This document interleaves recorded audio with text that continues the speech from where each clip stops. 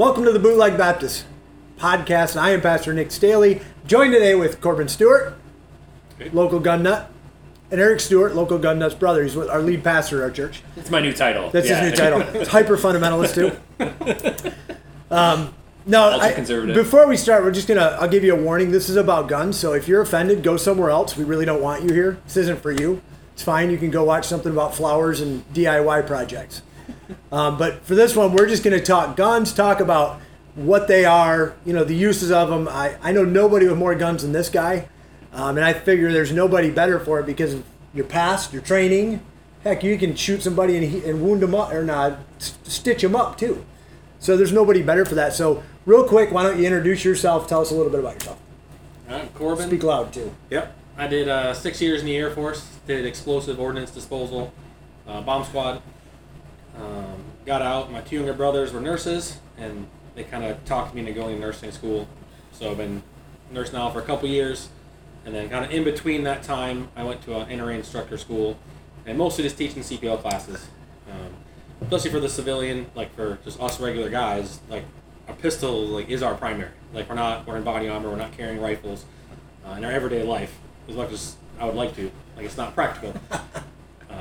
Teaching people how to be safe and just handle their firearm in a proper manner and then actually carry it. That's kind of mainly what I focus on and kind of what my collection is focused on. So one question I get a lot is like, if you could only have one gun, which is like asking Eric if you only have one book. Besides the Bible. Yeah. King James, of course. Yeah. Got to be fundamental. Sorry. Gonna rock that for a while. So I gotta get the best for first. So you would actually have an answer to that? Oh, yeah, this right here. That's it. Okay. Which is what? Yeah. So got a Glock 19. So show where. Which is what I have Figure it too. out. Well, yeah, she got some good advice. Yeah. Oh yeah. Yeah. Absolutely. So just a 9mm compact. I kind of have it set up here as like a nightstand gun. Kind of want to just grab if I need something in the middle of the night.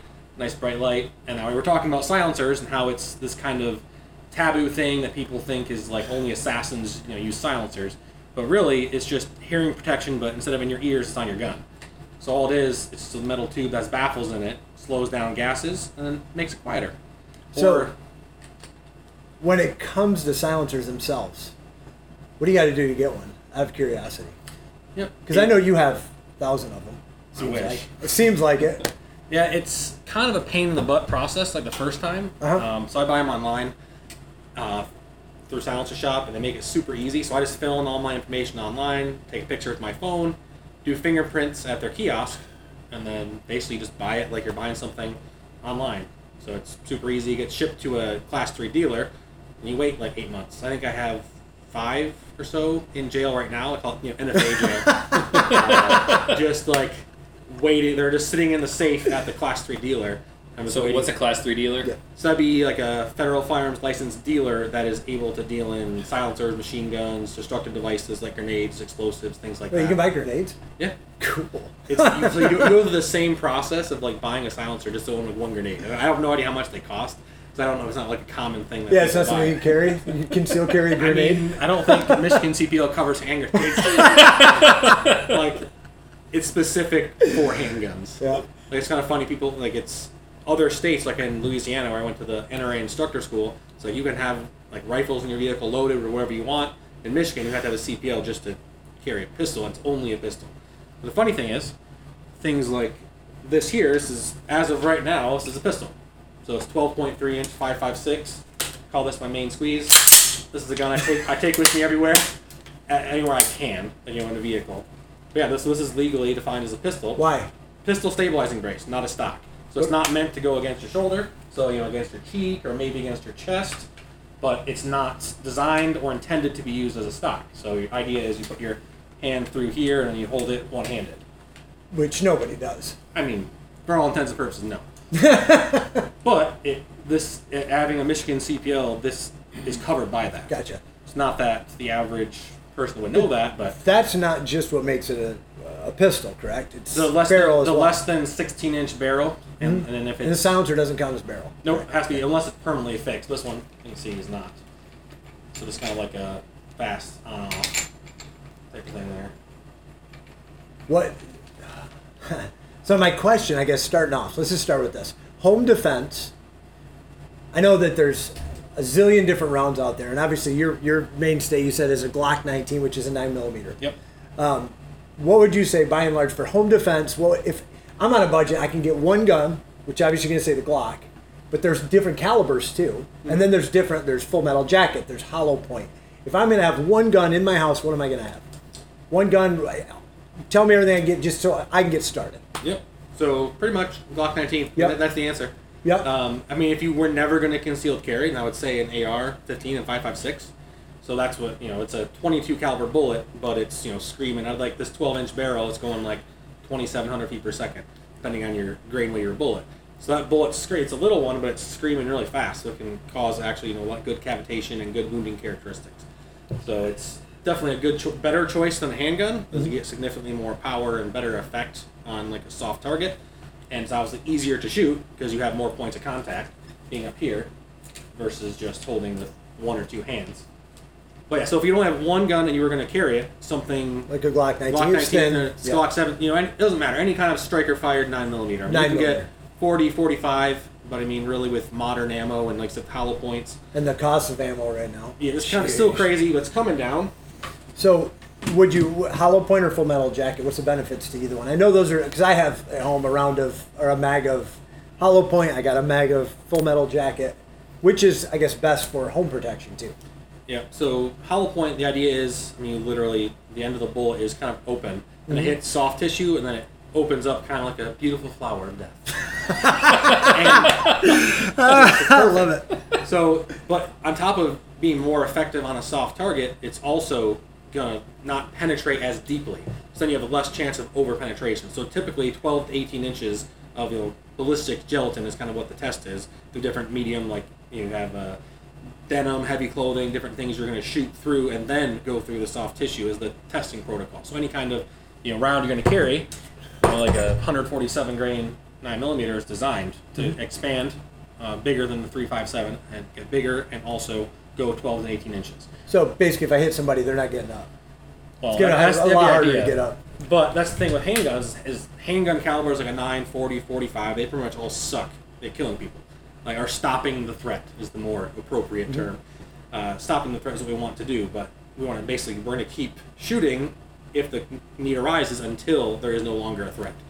So I guess in classes a lot, I always ask, so, if you're defending yourself, what's your goal and what you're doing? They say, well, shoot to wound them, or, the Uncle Joe shoot them in the kneecap thing, which is obviously ridiculous. And you have little squirty boys down there who can still bleed out getting shot in the leg. Didn't even say the leg, specifically the kneecap. That's even worse. That's a difficult shot. But is that a medical term, squirty boys? That's kind of what I'm wondering now. It is now. It is now. So that's your basic gun. Yeah, I want to back on. So don't shoot to wound, or why? Why? Obviously emotionally people are like that, so why would you say don't shoot to just wound someone? Good question. Well, if you are using a firearm in self-defense, it's an absolute last resort. It's not the magic wand that solves your problems. So if someone's trying to kill you, kill your family, great bodily harm, any of those things, hurt your kids if they're in your house, then you're going to do whatever you can to stop them. Yeah. And obviously now we have more effective tools to deal with that versus, sticks, spears, swords. We have a little bit more distance we can be and much more effectiveness. Yeah. And then I know something you as far as shooting to kill, you're just doing what you can until they're no longer a threat to you.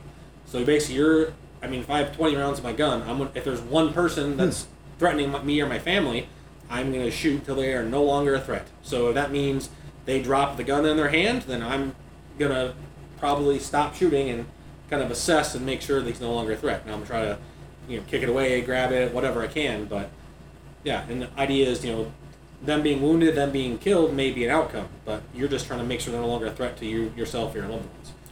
And then I've heard people say well, I don't want to kill another person, someone made an image of God, whereas I'd rather die myself than kill another person. But as men or as protectors, our goal is to protect our family, and that doesn't mean just them immediately next to me. That means I need to be there for them. Yeah.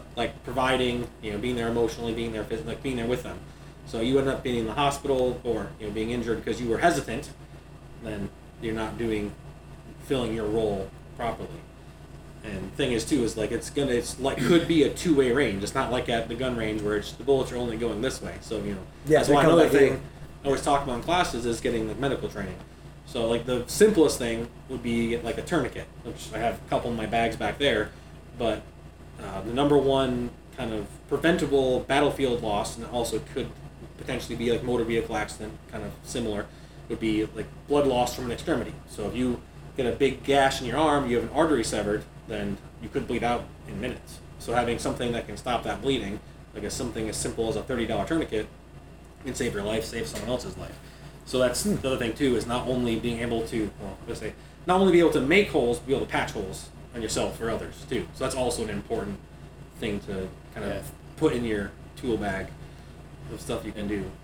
And then you mentioned that's last resort. So what's maybe some mentality or some things like you would commonly recommend people to try to avoid putting yourself in that situation, or maybe just elaborate on that more. So you don't want to the goal is not to go to kill anyone, it's for self-defense, right? So what are some things that you're doing preventative, or like what kind of mentality do you have, just things like that? So we're not just because we carry a pistol doesn't mean that we're cops. We're not vigilantes. We're basically just regular people who want to live our lives in peace, but we also know that we live in a sinful world where people hurt other people to get what they want. So we want to kind of have that last resort. Just so what are you doing to try? Oh, the mentality. Yeah. So, absolute avoidance. In Michigan, we aren't required by law to run away. That we have a stand your ground type of law, meaning if you're out in public, you're not breaking the law yourself, then you can stand your ground. You don't have to run away. But usually that's the best option. If you have the option to, just get away. But it's different. If I'm out by myself, I'm more likely to maybe try to help someone else. That's also a thing too of if there are people who are helpless, other civilian innocents out there who are being attacked, killed, whatever it is, murdered or raped, anything like that, we can step in, legally and also maybe morally, the more training you have. But also the flip side of that is it worth your life? You don't know what's going on. There's an article just recently where a guy was good guy at the gun, basically stopped something from happening. Then off-duty cop shot and killed what would have been one of us. So I don't know all the specifics of it, but is it worth you potentially being seen as the bad guy by a cop or someone else and you getting taken out? So avoidance, and also just paying attention to what's going on around you. If you see something bad about to happen, then just leave. That's kind of the simple thing. If you have the ability to, then leave. If not, you have to try to get behind cover, get as far away as you can, and then if you have to, fight. But that's where practice and training and actually knowing how to use your pistol comes in. Because a lot of guys I have this really sweet rifle or something like this, but it's not going to do any good because it's not on you, unless you have a cool bag gun. That one behind you there. So, do you know someone that has a cool bag gun? Yeah. It's a cool bag gun because it's not really super practical. It weighs like 30 pounds too. I think it's like 11. That's heavy gun, but again, 8-inch Stringer blackout. So I got a quick test. So this fits in a normal bag that would fit a 15-inch laptop. So you have basically rifle type power in a small package that you could. I've killed I think four or five deer with this gun. What do you got on that too? What do we got here? Just a magnifier. 3-time magnifier. Red dot. Yep. Nice bright cloud defensive owl. My favorite lights. Cloud defensive rain, also my next favorite light. But so something like this, not super practical, but it's fun to have. And you never know, you might have to shoot a critter. I always think of, you hit a deer on the side of the road, or you have a friend who has some rabbits or whatever eating their garden, then you have something nice and accurate and quiet. Because if they're in a blackout, you can get some heavy subsonic bullets. That this is one of the quietest type of guns you can have. It's a good squirrel killer. Yeah, backyard quiet. You can shoot. I can't shoot here, but if you were somewhere you could legally shoot, you could shoot this in the backyard with subsonics, and you wouldn't be waking up the neighbors at night. You had to shoot a coyote or something. So, 300. So explain it. 300 blackout, because let's go rifle rounds real quick. Yep. 300 blackout. There's 223, 556. Those are probably I'd guess the most common, at least in the U.S., because of all our AR-15s. Yeah, or But- also 7.62 by 39, which I have one in there. Like Which, an AR. which is what? Assault rifles, right? Assault no, rifle. Assault rifle. Oh yeah. Should we mock that a little bit too? I mean, is it an assault rifle? Well, for one, it's not a rifle. It's a pistol. Assault pistol? How come they don't Yeah, use that term? I mean, it could be, but it's an action, right? I mean, I know it's kind of a buzzword type term that Yeah. they use to vilify it, but I mean, it's an inanimate object. It doesn't matter. This is just a tool. That's it's exactly like a hammer or a saw or anything else. And I mean, it's not. I wouldn't call it a toy, but it's something to have fun with. Like, you go to the range and just plink around, Mm-hmm. go with family, go with friends. Like, this is a great gun to have kids shoot because it doesn't kick a lot. It's really quiet, and you can just put little foamies in, and it's not hurting anyone's ears. So this is like my little sister's tiny. She shoots this fine. Now, if I go, let's say I'm in the home defense situation. I've got a 9mm. I've got this, and I've got bad guy in my house pointing a gun at me, and I have the choice between the two. I guess what is that going to do? A rifle round, as far as penetration goes, versus the 9 or 45 even. I guess So, at that point. Yeah, and also same answer to the question from earlier of like 5.56 turn Yeah. blackout 9mm. So I mean, yeah, 5.56, especially with like a 16-inch barrel that's at a higher velocity, that's going to be devastating. Like it's gonna. I mean, it's not necessarily a moose hunting gun, but for soft, squishy things like us, it works pretty good. So it's stopping people from doing what they're doing. So the idea with this gun for me is, with handguns, I mean, obviously I've never shot another person with a handgun. Like in the military, I got shot at a lot more than I got to shoot back. It was, in Afghanistan, it was like a lot farther distances, so not like hallway type stuff, in my experience. But with a rifle round, you can generally expect a 1 or 2 shot stop, and that's the FBI statistics back that up, saying you have a 75% chance of being killed if you get shot with a rifle or a shotgun. With a pistol, you have like about a 25% chance of living. Or wait, sorry, Dying. 25% chance of dying. Dying. So 75% chance living. Oh, Yeah. So flip it around, but yeah. So Yeah. basically to say that rifle rounds are way more effective because like this 8-inch barrel is launching these 110 grain Armageddon bullet. This is a 308 bullet, but I loaded it to like 2150 to 2200 feet per second, and it's in 308. That bullet would just disintegrate. It's meant for shooting groundhogs basically and turning them into pink mist. But with this 8-inch barrel, I'm launching them a lot slower. Like my 308, I loaded them to like 3,300 feet per second. I mean, it just disintegrates. With this, I mean, there's plenty, like Arfcom, I watch a lot of his videos. He has the same length barrel, and it just mushrooms. Like, it gets big and just kind of stops within like 16 inches. So awesome for that. So, yeah, this is going to be like way outclassed any handgun Gotcha. with supersonics, and obviously a 5.56. So you're going to be way more effective. And again, just the fact that it's a gun that you have more points of contact, and you have a nice bright light, different aiming options. You have 30, 35 round magazines versus 15, 20. You're more stable, but of course this is harder to use one-handed, and it's still a pistol design, but if you're holding 11 pounds out in front of you, not super easy. But a handgun is something you can always have with you. I mean, Right. it's easier to grab. And also on the flip side, people think, well, a handgun's smaller, it's lighter, it's easier to use, but like for my wife, who's not super interested in guns, she prefers a handgun because she doesn't like how much these weigh. But it is easier to hit target with something like this. I mean, even from 10 feet away, it's way easier. Yeah, distance too, even. Or 50 yards is pretty hard to hit something with a handgun. Something you have to do a lot of practice to do, which, even 150 yards. So we do that when we go out shooting. And you can still hit a man-sized target, it's just not 100%. Where this, you can be pretty close to 100% just standing. So, all right. So, next, looking at all of your guns spread out here. Every single one has attachments on it. Yeah. Obviously, we already discussed a little bit on the silencers, but what are? I mean, you got a flashlight on everything. What's the benefit? I mean, So, one thing I always say, it's on my cheesy line of, every day there's a 100% chance of darkness. So, you got to be able to see what you're doing, right? And more, I mean, it's not necessarily a necessity. I mean, I say it is, but I mean, if you don't have the budget for it, obviously having the gun is more important than having your light on it. But for some types of hunting you can do at nighttime, you have to be able to see. And I don't have the budget for night vision yet. I don't have the $45K to spend on like the quad nods. I would love some. But yeah, so having a light is always dark, and not only to identify your target, because you don't want to shoot something you don't know who or what it is, but also to control your target. If you have 60,000 candela going into your eyes, it's pretty difficult to be aggressive back, and to shooting at you is pretty difficult to shoot at someone. You know, if you're wondering, just get your really bright light and shine in a mirror. Yeah. And don't be pointing at yourself. But What about versus pulsating? Because I know some of them do that as well. Yeah, strobe. Is that beneficial? Can be. Maybe, I don't know. No, It's never most- ran into the situation apparently. No, I mean it's kind of cool to show off people, maybe. But Yeah. they'd be like, oh, cool, look at this strobe. But I don't really see it being super practical. I mean, just constant on. Just like- and like most guys that I follow, like Sage Dynamics or other kind of guys that are up there, like instructors that they do professionally. They pretty much only do constant on, and really it's just you don't have less to worry about. You have on or off.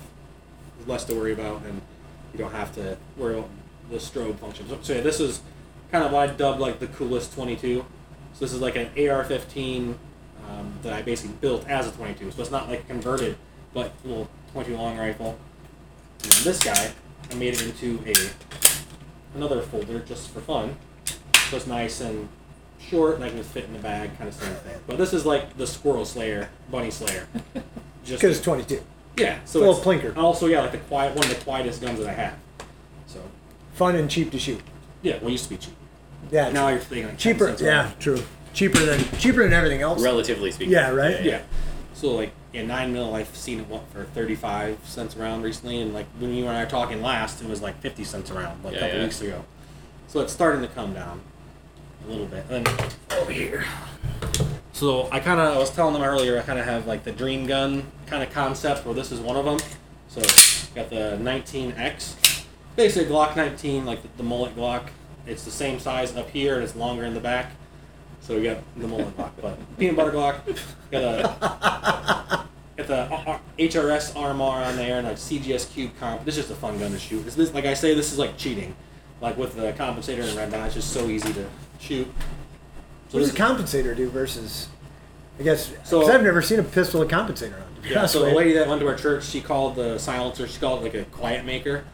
And this is a loud maker. Ah, So the compensator has ports on the top and on the sides that basically it redirects the gases exiting the barrel at high pressure, and it uses that force, and your gun wants to go up.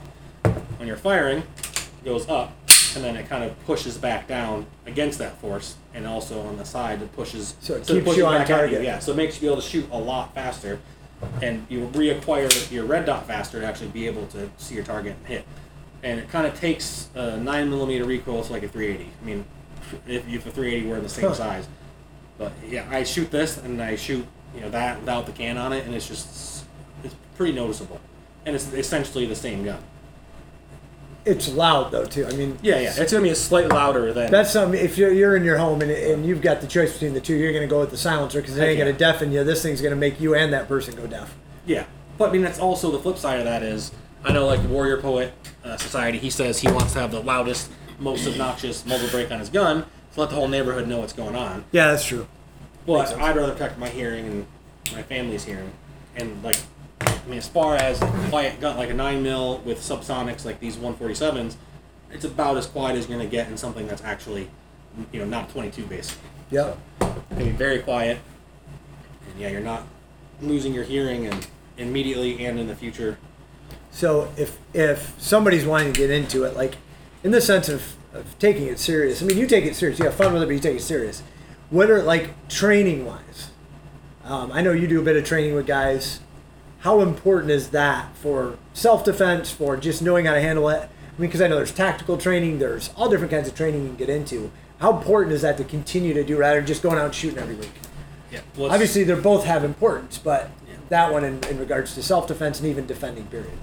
Yeah, so it's, kind of the core of kind of self-defense is training. I mean, if you don't know how to handle you can have the sitting coolest pistol you can possibly build, and it's not going to do any good if you don't know how to use it. Yeah. Like, I could give this to someone who's, doesn't know what they're doing, and then, I have just like a little Glock 48, kind of a little slimmer, lighter gun, I'm going to outshoot him, even without the red dot and all that extra stuff. So it's kind of like the thing, would you rather have Tiger Woods' clubs or his swing? Yeah. So the most Right. important thing is the swing. Yeah. Right. yeah, and before all of that, before the cool guy training and adding all the fun stuff to your guns, is just being safe. I don't really like the word safe. I mean, it's risk mitigation, right? Because nothing we really do in life is completely safe, especially handling firearms. Like Obviously, even here, with we're not pointing guns at each other, being aware of where our muzzle is, we're making sure they're clear, Yep. stuff like that. So that's the foundation, and you can build on that. So basic marksmanship. Once you get kind of the safety fundamentals down, how to like clear and unload your gun, how to maintain it, and then the biggest thing too, or another big thing, is just not making all the rookie mistakes. Like a lot of people go out and they just buy something because it looks cool, but really it's not the best thing for what they're trying to do. So just kind of do some research. There's a lot of great guys on YouTube. Like I said, Aaron Cowan's the guy that I follow. I mean, Who is it? What's his name? Aaron Cowan. Aaron He's Cowan. Sage Yeah. Dynamics. I mean, he's kind of like my go-to. I'll put a link in if I want to know the anything. description for him. So he has like the drop zone, right? So he takes pistol. The big thing he has pistol self-defense, kind of what he teaches. But he'll take his gun will be empty cleared. He has some cement. He just drops it from standing up, shoulder height, and the RMR is like the most durable optic there is. Like you can drop. I think 20,000 rounds, and every 500 rounds he does a drop test, and it still holds zero, hasn't Holy cracked, smokes. and it's still working. At 20,000, I don't know what he's at now. That was a while ago. He posted 20K update. Yeah, there's in most other optics that cost a pretty similar amount. I mean, they break the first time. So it's kind of not. I mean, it's you got to balance, right? Something that costs $500 to $600 versus the $200 thing. If this drops or if anything happens, it's going to be fine. If I buy a cheap one, it's probably could break. So like buying the buy once, cry once type of thing. So I made all the rookie mistakes years ago. Like I was young in the military and I kind of bought stuff, thought was cool. And I still have a lot of that stuff, but some of it I've kind of gotten rid of. So don't just buy the cheap thing.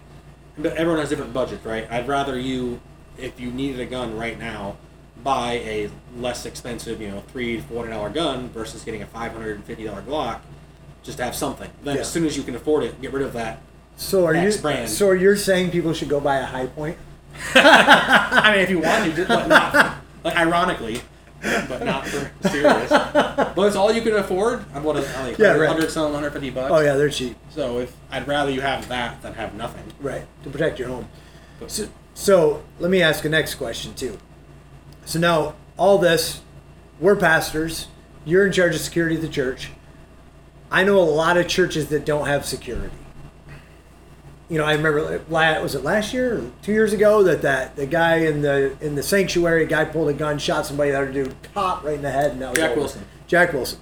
And how important that was. And they lived in from what I understood of it, wasn't like they were in the inner city of Detroit. They were in a pretty safe area, but there was a threat, and they took it serious. Obviously, every single week. So why? I mean, speaking because you're our security guy, why is it important? Why should churches consider having armed men in the church? I say men in the church handling these situations, and why is it so important? I mean, there is always that kind of general threat. I mean, it doesn't have to be specific, but I mean, the way things are now, there's more hostility towards Christians, and if you believe in the Bible, you're hateful, the hate speech, and you're a bigot, and all those other terms they'll throw at us for just basically believing what the core beliefs of Christianity are. And they'll, we'll be tolerant of you because you're a Christian, but as soon as you say something because of your beliefs, then now you're a bigot. So there's that general threat there, but another big thing too is, like I said, medical. So with our guys, we always do like CPR training every 2 years. So that way all of us guys on the team have basic life saving. So you know how to, see if someone's going in cardiac arrest, like what to do, get an AED, start CPR, that kind of stuff. So that's really important. That's kind of really honestly the more likely thing to happen. Correct. I don't think it's happened in our church, but I've talked to other people, or on Facebook groups and stuff where that's happened, and that helped them having an organized security team. Because if something happens, it's just going to be chaos. It's not something that really the average person or everyday person thinks of and plans for. So we have radios, we have communication, and we have people designated in different areas that kind of know what the plan is if something does happen. And so the communication is a huge part. But then, of course, if there is a threat, we have people that are armed. Everyone that's on the team, we all know who each other are. We all are armed every week, but we have designated people on each week. So that way we always have that kind of protection. And it's not only just to shoot someone who's like an active killer, active shooter type of thing, but you have someone wandering around the church. Could be looking to scope the place out to steal sound equipment. I mean, now that's definitely happened. We've At had churches something before. very similar to that actually a few years ago.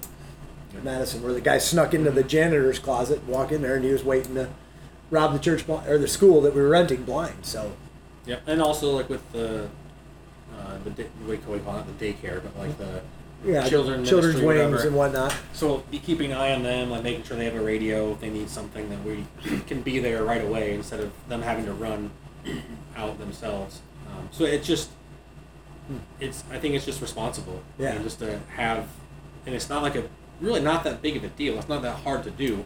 It's just the communication, like with the elders, pastor, so they know what's going on. They know who's on the team, and we've had it. At our church, we had people who were carrying firearms in the church that we didn't know about it. I mean, Michigan law says you can't carry in a church unless you have verbal or written permission from the board, elders, pastor. So someone, I'm all for people carrying. I want more people to be concealed carrying, but also want to know who those people are in a setting where we're all in a confined space and there's a little bit more risk than just being out in public, like being Christian and being gathered like that. Yeah, you're really an easy target too. Mm-hmm. Yeah, very easy target. So we got to be extra vigilant and kind of pay attention. We have people at the door, and we've caught at least two since we've been at this location, where we've saw people carrying a firearm, and we kind of just very calmly confront them, and haven't had any issues. But so you don't recommend though, like a church goes, you know what, we're gonna have a security team. Everybody's gonna bring their firearm next week, and that's our security team. Rather, it should be organized. It should have plans. It should deal with safety, security, even health in that level of taking care of people, but also knowing who they are. Yep. I mean, it seems like any church, you know what, old Joe, he's got a shotgun. He'll just bring it to church with him on Sunday.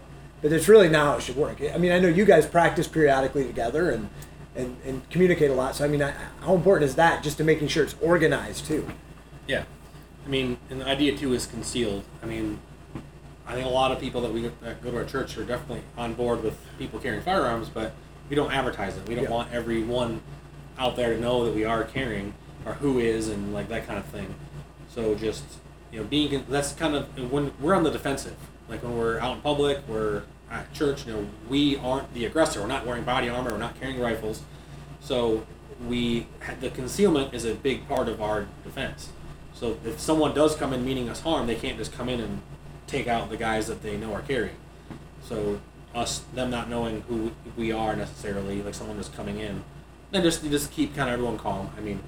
Really, we don't need to be like showing off our guns in church. Like it's just, I feel like some people will be okay with it, but you probably want to, but yeah. Yeah, I know. But there's also try not to. The safety aspect to that too. Of the more you handle firearms, the more chance there is for a negligent discharge. And like here, pretty safe direction over here, where we are handling guns. But like in church, we have probably cement floor, or there's stuff or bullets to bounce off of. Like I worked at the gun range in New Orleans, and we would do that. We'd take our guns, we'd clear them, like we were really safe about it. And then we would show it to the customer, like, hey, this is how you can build your gun, or hey, it's kind of like this one here. And my buddy basically, let me show you. I can do what he did, but took his Glock, he dropped a live round in and dropped his slide, and then it went off. It fired into the ground. So he was pointing in a safe direction. His finger wasn't on the trigger, but the gun went off. Because he had a light trigger spring in there, and it just didn't have the tension to hold the firing pin back. And if you go to that range, you'll still see a 40 cal bullet stuck up in the ceiling, probably a little hole in the ground. So luckily no one was seriously hurt, but that's why I talk about like administrative handling of firearms is not really something you want to do like with a bunch of people around in like a public type of thing. Yeah. So then it goes along with being concealed too. Is not if you have a visitor to a church, we don't want to intimidate people, like that kind of thing. That's not the goal. We want to basically protect, and like I said, a layer of that protection is the concealment as well.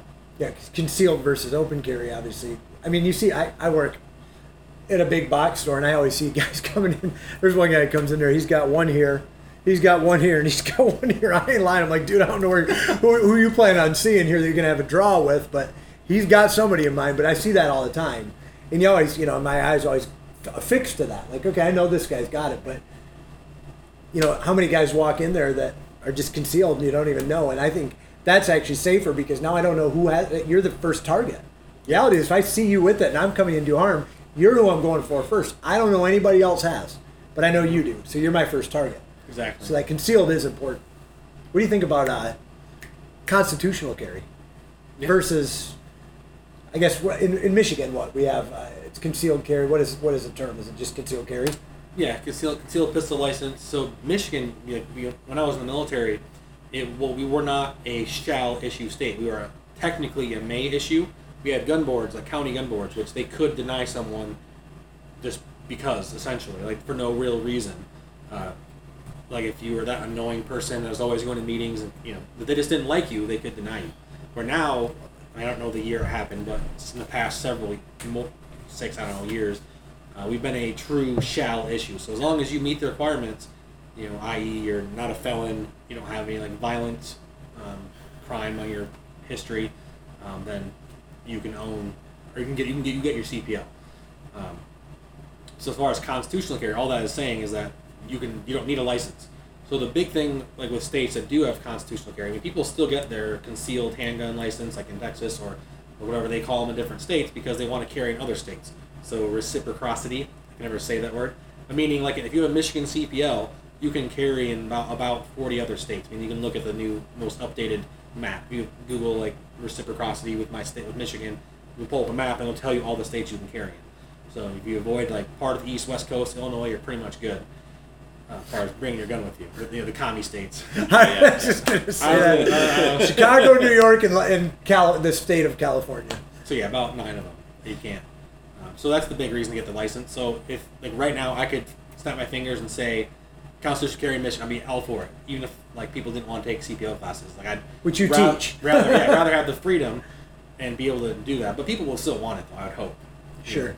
Well, and that also opens up more to like teaching people how to handle it right. I mean, other classes open up then, where they're not spending as much money just to get into the class. Now they can start training, learning how to conceal it better. I mean, there's a lot of things you can do. How to draw, how to be on target. I mean, there's a lot more to learn then. Yeah. So CPL class, I always say, it doesn't make you a ninja. It's not going to make you an expert, marksman or anything.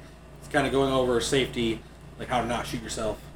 And then how to make good bullets, thing to know. How to make bullets go that way, the way you want to go. Not to shoot yourself. Yeah, which was the good thing about the story you shared earlier, Yeah. even because the guy, he had layers of protection even though it went off. So that was really good. Yeah. Cool. So Eric, throwing it to you now. First, tell us a little bit about you, real quick. Why not? Like in what? Yeah. I don't know. I like what sign are you? Are you a Gemini? No. I'm an amateur when it comes to guns, so I'm learning right now. No, I mean just in life. What? I mean, tell us a little bit. You're our lead pastor. Yep. Yeah, one of the pastors of the church. Fundamentalist, a huge King James only fundamentalist. We started the church in 2014. So I've been pastor for 15 years. Been doing that. Love that. Pastor and play sports. That's like the majority of my life, and read books. I'm pretty boring, but yeah, no offense, but yeah, kind of are. Yeah. So let's talk. Okay, so now we've got some practical ideas what to do with guns, but the theology of guns.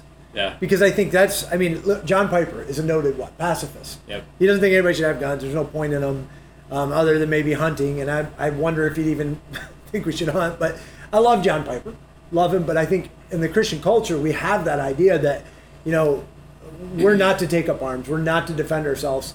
We love the Revolutionary War. We forget that was the pastors out there kind of leading the charge. Yeah, the Black Robe Regiment. The Black Robe Regiment, which we just celebrated 4th of July. So tell us, I mean, what is this theology behind guns? I mean, protecting yourself and stuff. I think the big thing is the starting point is to talk about killing in general versus murder. So like the 6th commandment is you shall not murder. It doesn't say you shall not kill. Like there's a distinct difference between those terms. So any of the translations that use the term kill, I think is really unfortunate, because there are 3 very, very clear scenarios in the Bible of which killing is justified, and I would say in one of them it's sinful not to kill. So the scenario I'm talking about is capital punishment. So it started in the book of Genesis, chapter 9, verse 6, when if you shed the blood of someone else, the necessary thing that must be happen is your blood must be shed. That's God's just standard of preserving a society and culture from becoming a culture of death, which America, case in point, we've become soft on that, and so we don't really perform capital punishment for murder, but we do perform capital punishment. But it's usually babies in the womb that get in a sense they get killed. Yeah. So a culture and society. We lost our screen. It's okay. There's going to be killing until Jesus comes again, and He makes all things new. So that's going to happen. So it's just a matter of, is it just or is it unjust? Mm-hmm. So I think that's the big thing. And then the second, which we hit on, is self-defense. Clearly in the Bible is taught.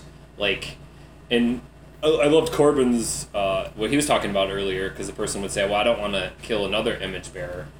But if you allow them to kill you, that is. So if you just surrender your life, you are allowing an image bearer to be died. So self-defense is very, very clear. And the clearest passage is Exodus 22:2. If a thief is caught breaking in at night and is struck a fatal blow, the defender is not guilty of bloodshed. But if it happens after sunrise, the defender is guilty of bloodshed. So and there's a lot we could go into of how the law of God works, but the law of God always uses case law, like baseline case law. Mm-hmm. So this is saying, even if the person isn't necessarily a direct threat to you, and it's dark out and you don't know, it's justified to take their life. So then the conclusion would be, if they are trying to take your life, then you're justified in that. So that would be the second one. And the third one is just wars, which you hit on. That there is a precedence of just wars, and they're defensive wars, which was a big thing. The Black Robe Regiment, which were the Presbyterians in the American revolt, for independence, is they were very, very clear. We don't fire the first shot. Yeah. We are in a defensive posture. So that's, I think even before you can get on that, is just talking about there is going to be killing in society and culture. It's just a matter, is it just or unjust? Mm-hmm. And our culture today, you mentioned John Piper, who's one of my heroes that benefited from greatly, but the reason he draws that conclusion is because there's a movement. It was started in the Lutheran Church called Pietism, which just really ultimately Pietism, dispensational, disconnects a fully orbed biblical worldview and makes things very mystical and spiritual and so it doesn't develop a really comprehensive biblical worldview. So self-defense is definitely a given. And when it comes to revolt, what I actually recently heard that makes a lot of sense is we couldn't technically even have a revolt unless you had a magistrate leading it, because it's not the church's job. I would agree with that. And it would have to fall to a magistrate to say, yes, we're taking up arms, which, I think people freak out in this country and think everybody and their uncle is trying to start a war. But in reality, we're not. Even your weapons here, they're tools. Yep. And in that, we're not at that point. It's just reality. Praise God we're not, but we do have that ability to protect ourselves, protect our family. I can tell you right now, if somebody messes with my wife in a way that I think you're going to hurt or harm her or kill her, you're not going to walk out alive. That's all there is to it.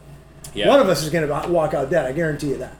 Yeah, and that's a really good point you hit on the magistrates, because that's the same thing with capital punishment. Yeah. So God has entrusted the state with that duty. The church is not to have anything to do with executing people. The tool that God has given the church is the sword of the Spirit, the Word of God. So even a person that's committed murder, our job is not to put him to death. Yeah. Our job is to preach Christ to him. However, our job is still to encourage magistrates to uphold justice. Right. Because that was why God made that covenant with Noah, because it was a covenant of preservation. Mm-hmm. Because if that was not in place and people were allowed to kill without punishment, then you have a society and culture that's out of control. And there's going to be killing. So that was God's blessing to preserve us. We're sponsored by Guinness, right? No, yeah, we are sponsored by Guinness. Official sponsor, unofficial sponsor is Guinness, by the way. We're throwing all these out here. Guinness and Glock. So Guinness, if you want to send us free beer. Glock, if you want to send us some free guns. We're good with both of those things. And I don't know, what do you got there? Man of War, is that what you said, or no? Do you got? Yeah, Man of War 10th anniversary. So yeah, maybe we're sponsored by Man of War too. So we're sponsored by all these. Feel free to send them right to my house. I'll give you the address to send me a private message. I'll share them with these guys, I promise. So I guess at the end of the day, though, now let's change this around. Now in a church, like we were talking, security in a church. Again, biblical to defend one another, to have that there. I mean, I could hear objections. I could hear people saying it's a house of prayer for all the nations, but reality is we need to protect one another too, right? Yeah, I mean, absolutely. It's got to be done. I think all of those responses are just emotional, and they're not like rooted in principles, and that just hits on a bigger part of our life. Is we have been discipled in a sissified culture. Yeah. Like that's just the reality of it, and Yes, we have. in a culture that there is a religion in America today. Like again, there's no neutrality. There is going to be a religious system, and we have a religious system of secularism, which secularism ultimately is salvation through the state and what the state says goes. And of course, if the state has the power, they want the people to be stupid and impotent. They don't want them to own weapons, defend themselves. They want them just follow them. So well, imagine how they treat us now, like vilifying us, saying all this stuff. Imagine we weren't armed. Like, Right. how is that going to change when we're defenseless? Yeah. Which blows my mind how Australia doesn't have guns. These are like the manly men of the world, and they gave up their guns willingly. What's wrong with you people? Like Sproul said. I mean, honestly, it's stupid. But I mean, that's where we're at, unfortunately. And it's propaganda. Yep. So every time there's a shooting, or I don't even know anymore. Like, do they make stories up sometimes? Maybe, but like even if there is, like it's manipulated and used to show. And then people that don't grow up around guns, it's like you think that they are evil in and of themselves. Like you're terrified of them. And like, I mean, Corbin, our house, like there was guns laying around everywhere, right? Like there's just, that was a way, like, but Dad taught us, like, he taught us how to use them, how to use them the right way. And but if you don't grow up around that and you're discipled by the media, it's just emotion. It's purely emotional response. If you look at the Bible and you look at principles rather than emotion, you can't make that argument. Will not stand up. Now, if you just say I just don't like them, hey, I love the freedom to make that decision. Like, but you'll love them as soon as somebody attacks you and somebody pulls one out. Yeah, that's the difference. I mean, we hate them, but then when the police come with guns, we're the first one to call them. Say, "Kid, over here! Somebody's at my door trying to get me. Come with your gun." Yeah. And that's it. Just shows that we really do like guns. We like to be protected. It's just we don't. It's just kind of showing your wokeness at that point. I guess. I mean, you really don't want to. You don't want the truth of what's really going on. I mean, we want. God, I just think of if we didn't have guns and the police were all that had them, that'd be a scary place to be. It honestly would be, because I don't know. There's plenty of great police officers out there. I'm not knocking that, but truly, that's an armed government with an unarmed people, and you stand no chance. I mean, yeah, sure, that they've got F-15s and nukes, but we've still got our weapons, and there is that level of protecting ourselves, because that's what in reality comes down to. These are here to protect your family, your home, yourself, your friends, and so. And if it comes down to it, your nation. Right, absolutely. And hopefully that we have tons of steps before we get to that point, are like peaceful ways of resolving things, but that is the ultimate kind of checks and balances, where they say, like the government now, they can't decide, are AR-15s like weapons of mass destruction, or are they just like you have to have, like I said, nukes and F-15s. Like, can't decide if they're worthless or if they're like the ultimate killing machine. But really, it's just every American should own one if they want to. Yeah. And be able to. And to use it for fun, sporting purposes, hunting. Yeah, all that stuff's great, but the real reason, the Second Amendment was written is to limit the government's power, right? It's not like people say, it was well regulated. Well, that just means well armed and well equipped. Right. So it's just, the whole idea of that is us to be able to have that option and be able to have the same weapons and armament as the government does. Like, civilians owned cannons back in the day. Like, he's something else that the president said. Like, they couldn't own this or that. Like, no, people own cannons. Like, private people. And that would be like owning like a rocket launcher or whatever, something like that today. Well, there's civilians who own jets, like fighter jets. My son, I don't know how he's related. It's like my second cousin or something. I've never met the guy. My dad was telling me about him. He actually owns like an old military jet. It's pretty cool. I actually saw pictures of it online. I'm like, this dude owns a jet. Like, that's pretty cool. So you got your F-15s, but you still got there's plenty of people out there that have other flying. I'm sure we don't have a nuke, but the reality is we do have the weapons, and that is a deterrent. You're right. We want to keep the government off our back a bit. So, cool. So something you mentioned earlier, I think we should go in a little Sure. more, is talking about the war for independence. And so Yeah. I think that's important, because you're even in that, you're not just like a revolutionary, right? Like you mentioned, it would have to be a civil magistrate. Yep. And so, like, flesh that idea out a little more. Like, what you mean by that. Right. So obviously, when we look at the spheres of government, the civil, the church, and the family government, the civil, really looking back even at the Revolutionary War, it was magistrates who started the charge, though, because they were looking at, English law and saying, we're not following that. It wasn't a revolt against the British.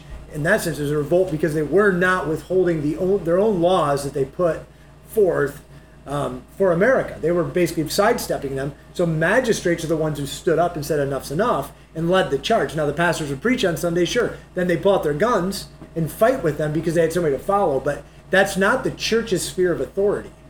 The sphere of authority actually flows from the magistrate. If we understand it biblically, it flows from the magistrate to defend. That's their job. And they can call forth a militia. They can call forth, you look at the Old Testament. It wasn't the priest saying, go out and fight. Rather, it was God who was the magistrate saying, go out and fight. He was calling them forth. And in the local India, Deborah, who was a judge, calling out to fight. It's all throughout the scripture. The magistrates are the ones that send us out. Now, if there's no magistrate, then you don't take up arms. You really can't, because at least from the biblical standpoint, we can't because of that fact. You have to have a magistrate, a leader that is a civil authority making that charge. So we need that, if anything. But again, we're not at that point. I think, honestly, I look at it and go, I think we've already halfway lost this fight over guns in the U.S. just because we've willingly let them do all this stuff to us and make it harder and harder to get.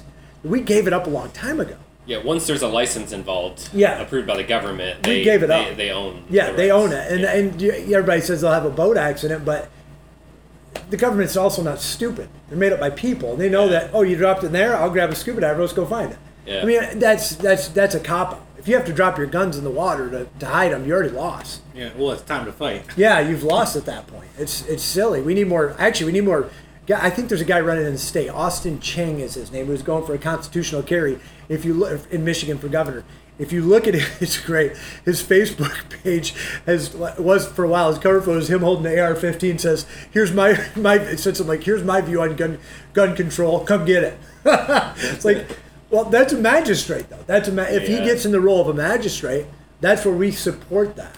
And fight for that. I think as men, we ought to fight for that, and as women, they ought to do likewise. We all need that. So historically, there's a story of I think it was a Turkish empire, Turkish or Ottoman Empire, that was it was an empire. So when we deal with empires, like America's an empire, we stretch across the globe. The Great British Empire, you had Rome was empire. There's all these empires, and there was one that had it. And the women at that point wanted to be the judges. They thought they could judge more rightly. I think this is like 600s. I could be wrong on that. But they thought they could judge more righteously than the men could. So they fought for that right to become judges. They got the right to become judges. They became judges. Within a few years, they were overrun by what they would call savages or barbarians at the time. But they were overrun. And those same women that were saying we should be in control of and have the power were all of a sudden cowering behind the men saying, protect me. We need to protect our women, but the women need to stand up too, not for the sense to say we need to be in charge, but we need the right to defend ourselves. Especially, look at what's going on with women being abducted and things like that. It doesn't happen as much as we think it does. They're not physically just stolen, but even at that, a woman with a weapon on her, it's a game changer. It's an absolute game changer. It's the great equalizer. Yeah, it is. It doesn't matter if you're 100-pound, whether it's a guy or a girl, but obviously women are more likely to be smaller, and against someone like our size, it doesn't matter. A bullet is gonna Yeah, it's going to rip through If either you're way. bigger, you're a bigger target. So Yeah, your wife walking through Walmart and she thinks she's being followed. If she's got a gun on her, she knows she can walk after a car totally fine. There's less concern. I think we need we need to arm our women more, honestly. I mean, you ever seen the pictures of Israel where they show the women walking in Israel with like ARs on their back? Like, that's smart. I mean, gonna mess around with that chick? I don't think so. It's not concealed at that point, but then again over there, everybody's going. Yeah, a whole bunch of people doing it. I wouldn't want to walk around just me by myself with no one else doing it. That's like same thing with open carry versus concealed. We kind of talked about that a little bit. But like, you're giving up your biggest advantage, which is them not knowing you have a gun. But if I'm out with a group of guys, we went like at the school in New Orleans, like there'd be like 8 or 9 of us, and we'd all be at the class. We'd go shoot. We shoot during class, then we'd go out to lunch. We'd all just open carry because there's like a bunch of us. So I mean, no one's really. We have the advantage at that point. But if it's just me by myself, I don't recommend people by themselves, open carry. I mean, do what you want, but it's just not the smartest, decision. Just like, staying and fighting when you have the option to leave is not the smartest. I mean, you have the right to do it. You can just, again, in my class, I show videos of people who kind of jump into situations where maybe they wasn't the smartest thing to do and they got shot.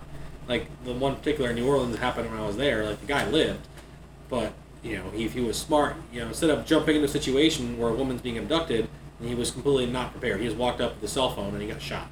And luckily, the guy's gun jammed because he was going to shoot him in the head.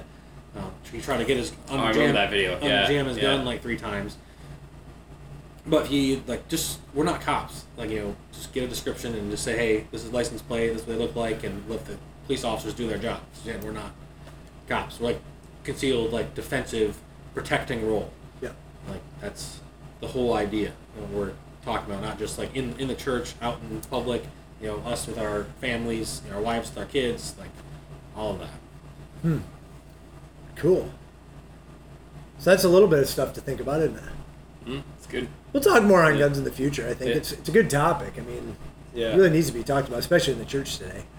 One thing before we go, I think would be good. If anyone's local, how can they get connected with you for classes? Maybe we could post links because there's gonna be links. I may be biased, but yeah, I don't know anyone that's more professional and more knowledgeable than Corbin. I agree with that. I will put there's links to this podcast if you're listening to it, which I would recommend too if you're gonna listen to this. Go ahead, but watch it. It'll be on YouTube and Facebook too because you'll actually see some of the stuff if it does get taken down. I don't think it will on YouTube. I'm not sure about Facebook.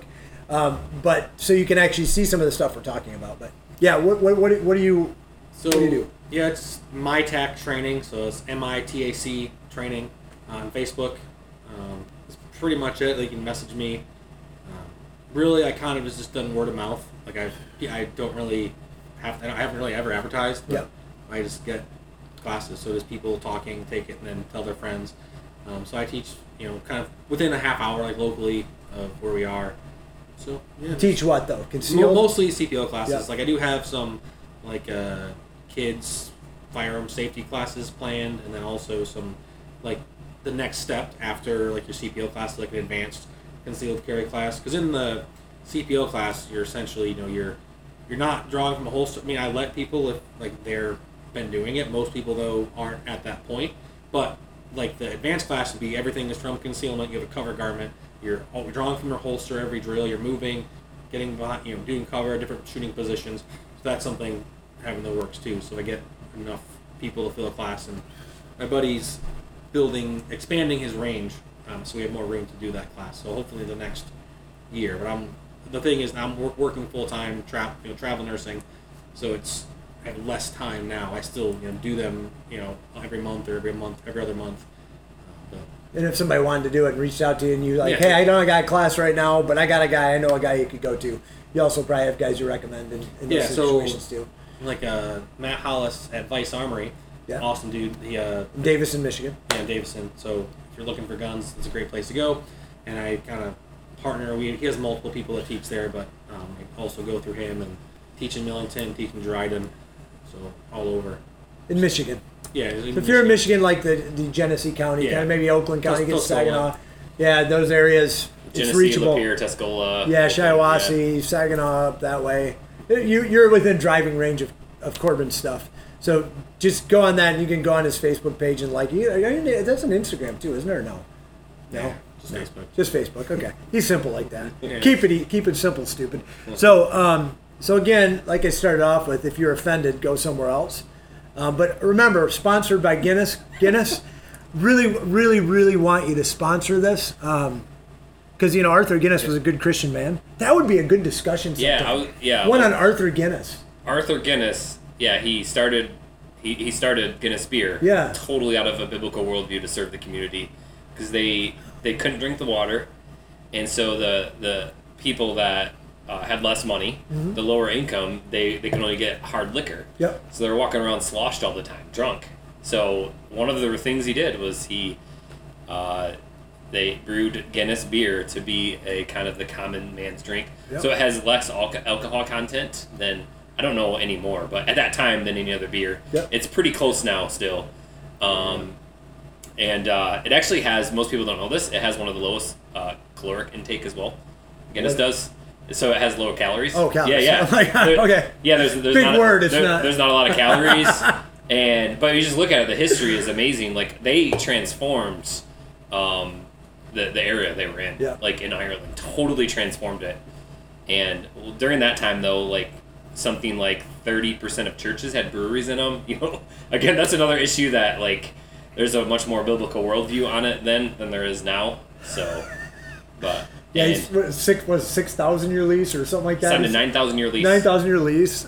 It gave every family a pint of Guinness every single day to take home for the family. I think, he did that for all the workers. But one of the coolest things he did is he hired a doctor on his Yep. staff. And so people, they lived, like, the reason they got sick is they weren't clean. They didn't take care of things. So he would set benchmarks for them. Like, if you achieve these 10 objectives of health and cleanliness, they would actually get raised. They would get more vacation time. They would get more Guinness. Yeah, They would, paid vacation too. yeah, so it was like a reward system. Hey, if you will invest in yourself and invest in your health, and invest in the quality of your life, we will reward you for it. And, like, just a great leader, biblical worldview. So yeah, that would be a great topic. Oh, it Discuss would, sometime. for sure. I want to watch one of them. Yeah. Yeah, that it is a great topic. Yeah. God and Guinness is the book actually about him, which is a Yeah. great book. Yeah, God and Guinness, great book. Yeah, it is great. So Guinness, feel free to sponsor us. Man of War.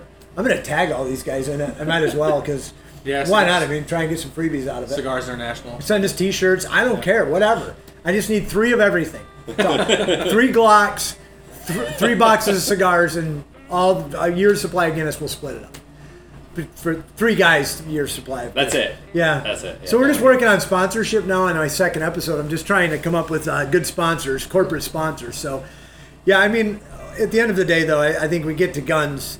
They're a fantastic tool, and that's the thing to consider them. If we just keep using that more and more, that term, it still won't affect anything in the culture. But for our own sake, I think we need to do it in the church, especially, and talk about beer more, because it's a blessing from God. It really is. Really, really is. So, all right. So, anyways, if you're offended, bye. Go somewhere else. I really don't care. I'm just being honest with you. I don't care. If you don't like this, I don't care. Not here to please you. You're not my mom. I probably won't please her either. So, see ya.